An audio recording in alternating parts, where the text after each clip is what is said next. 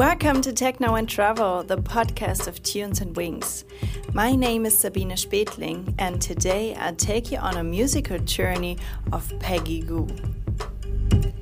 Peggy Gou is a power lady, a versatile musician, and world traveler. Her sound cannot be described with one genre, but lies somewhere between techno, house, disco, and Afro house, framed by a sophisticated Detroit, Berlin, and Chicago background. Last weekend, she was playing at the deepest underwater dance floor as part of the Desperados Deep House experience. So this podcast episode was created in cooperation with Desperados.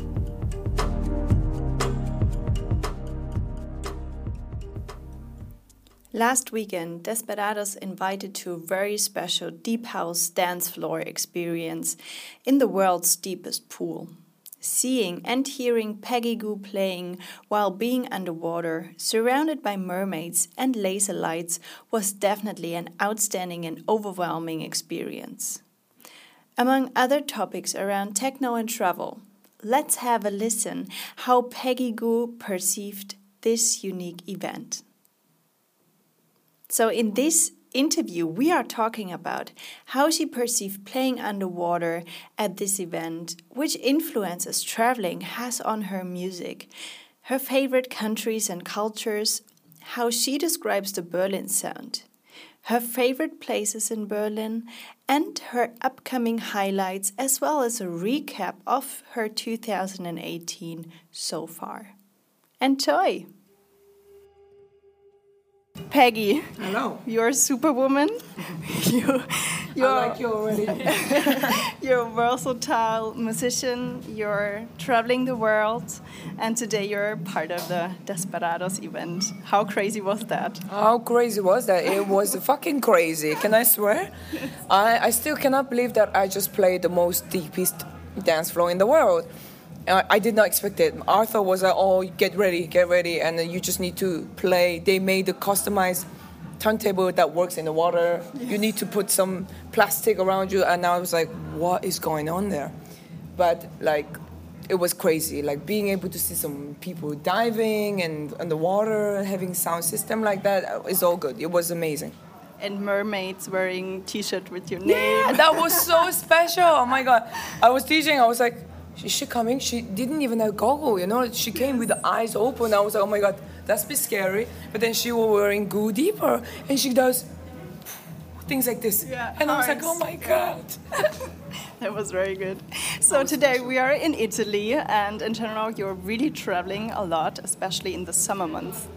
What would you say, because you also have African influences in your music and many different styles, what is which impact has traveling on your music?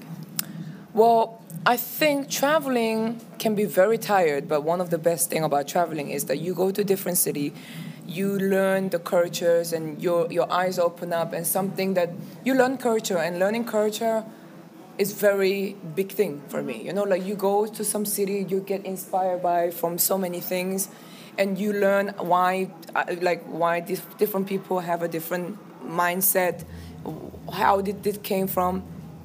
So a lot of city, for example, I mentioned this, I go to Bali to get to kind of, there are some cities that I go for different purposes, if that makes sense. But I wouldn't just say that I go to city to find some music inspiration, but sometimes it just happened. For example, I went to Bali, and I heard this amazing Balinesian playing some music, and I was like, wow, what is that? Just follow, and they're just playing this Balinesian music. You just find something during your travel. But it's not something that I look for. Only thing that I close to, I would say, is that I try to go to every local record shop there. Not the new release or the second release, local stuff. Nice. And which culture impressed you most till now? I would say Japanese. Yeah? Yeah. India, the culture, but the thing is that you need to know that whenever I travel, there are many times that I'm always in the city less than 24 hours. So I don't really get to see the thing, but I'm always go, hotel, drop my stuff, eat, play and then ready to go to the opera. So I don't get the chance to see whole culture unless I really visit the city. And India was surprised by crowd. I must say that I don't know the culture very well yet because I didn't really get to see the city. I'm always very, very surprised by Indonesia. Because Indonesia, I go there. There's a reason why I go there every month. Every December, I go there because I feel like this. Every time I come back from Indonesia, I come back like this. My God, how I need to be appreciated. Oh my God, I'm living in this land. Everything, they believe that everything has a soul there. So they appreciate every single thing. And I'm like, oh my God, I took it for granted. After living in Bali, after being 2 weeks in Bali, I come back, I'm like, oh my God, this is beautiful. Oh my God, the food I'm eating is beautiful. You know what I mean? So I must say Indonesia. Yeah, absolutely. And now you're based in Berlin.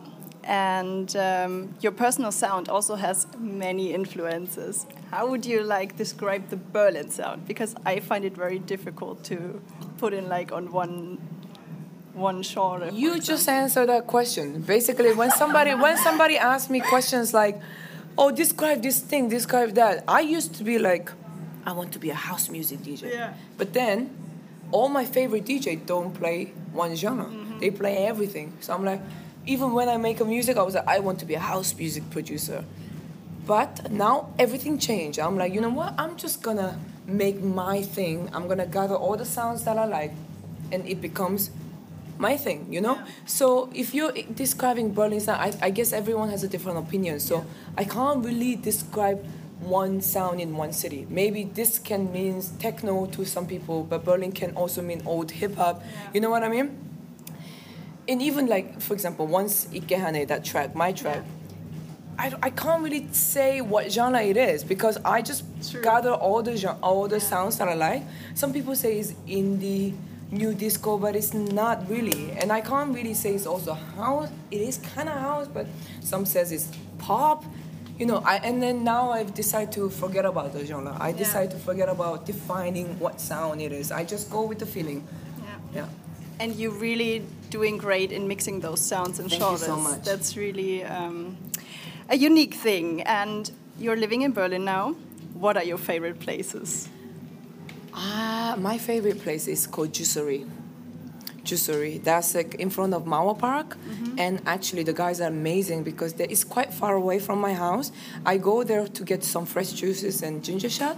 And I was like, one day I came there, I was like, I wish you guys are close to me. If you were close to me, I come here every day. And then I become friends with him, and he was like, I deliver to you. And I was like, you will? Yeah. And then anytime I need a juice and acai bowl and ginger shot, I call him, he bring it to me now. I kind of connected, we made a connection through that, and he really support what I do. I'm always thanking him thank you for keeping me healthy, and he was like, it's my pleasure. So I must say, that place is and it's in my neighborhood. I would definitely check it out. Go there. I'm like, so Peggy told me the ginger shot is fireball shot is the best. Okay, so one last question. In a resident advisor interview, you were mentioning your personal ambitions for 2018 last year. Wow. You named your own label. Yes. Taking some more time for your own to do some music, to even get lessons in vocals and instruments. I would say done. Not done. Never done. But you need to know one thing about me. I always want more. Yeah. This is what she always said. Oh my God, Peggy Gou, always want more. It's never done for me. Yeah. So yes, there's one thing that I didn't keep up from that list was having some time off was not something I kept up. I was touring even more than 2017, but I'm having January, February completely off. I want to learn this Korean instrument, and I want to take some lessons for vocals, and I just want to be creative. At the moment I don't really have a life. I come home, I order food, I go to sleep.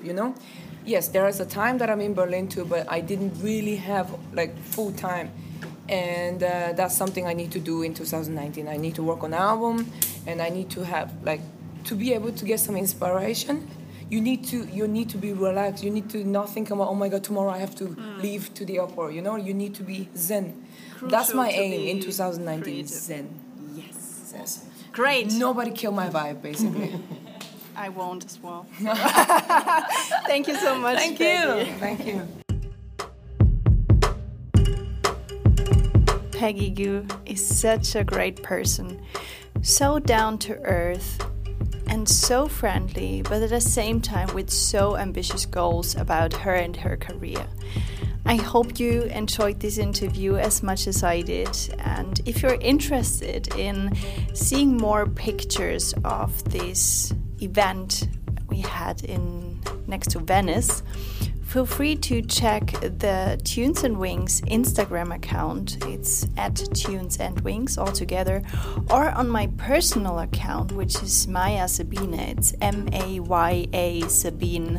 So lots of videos and impressions are waiting there for you. And a huge thank you to Desperados for making all this happen. This was really unique. Thank you so much. Till the next interview and podcast episode. Thank you for listening. Rock and roll and stay tuned.